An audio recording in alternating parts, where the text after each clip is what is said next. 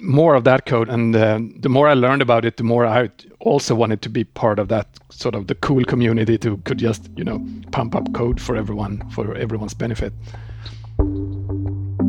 I remember that myself, how there was a community around messing with computers. When I was younger, it was the older kids in the neighborhood that would be able to get all the DOS programs in Wolfenstein on the community center computer. They eventually showed us how to run them, and we also used to go around the community center computers to practice and play. So I have vivid flashbacks of just looking at those kids walking around with their floppy drives and teaching us how to run random games. I wondered if Daniel looked up to anyone else that wrote code. I didn't know anyone. There was, just heaps of code that you could get on those tapes, and they were a lot of tools. I didn't know anyone of those. I didn't know anyone who did open source or provided code like that. I just realized that there was an entire universe out there with that kind of people, and I thought that was cool, and I wanted to be like that. But I didn't know anyone. I didn't know any names or anything. So it was just a revelation to me that it could be like that.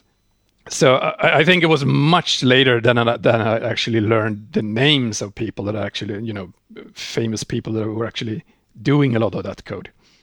Nice. And then any of those inspire you to keep contributing and go further with open source? Yes, they do. And I want to get inspired by people who do things for everyone, that keep on sort of bringing everything forward.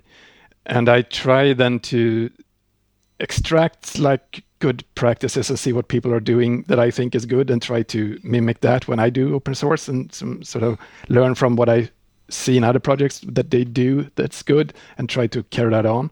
But I also think that I also try to, we have so many bad examples as well in open source, that I see people who are leaders that maybe do things in ways that I really disagree with, and I try to use that as a counter example, that I know that's examples of behaviors or patterns that I don't want to reproduce in projects that I run. So therefore I tend to not view people or individuals as sort of heroes, because everyone has ups and downs, and I'm sure I'm the same person here, because I'm sure I do things that some might appreciate and other things that isn't as appreciated. So I try to not idolize any persons for the entire person, but try to extract the good parts and ignore the parts I don't think is as good. Yeah, I was just going to ask, I wonder if your introduction to open source too as well, it seemed like a natural introduction because you didn't go to school doing programming, eventually found yourself in a programming role.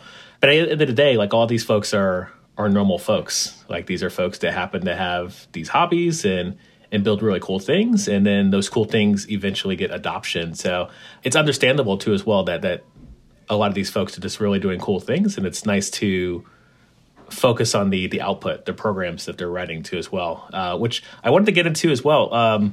We brought you on to talk about curl, which is a project you're maintaining today. Been maintaining for quite some time, at least. Actually, I don't even know if I could put a number on it too as well. But do you want to tell us sort of the more than 20 years? Yeah. Pretty impressive. Yeah, it's actually 23 years now since I released the first version of curl. And then curl was actually a rename of the earlier projects that I also worked with before, of course. So I think I'm approaching 25 years, counting from the early days. Wow, 25 years on the same project.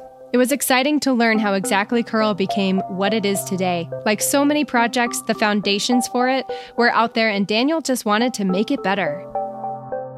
When I learned about open source in general, and I learned about it, and I started to work on development in general, and I started working on different Unix systems and a lot of network-related programming, and I was interested in that. I thought that was fun, and I did that as in my everyday job then.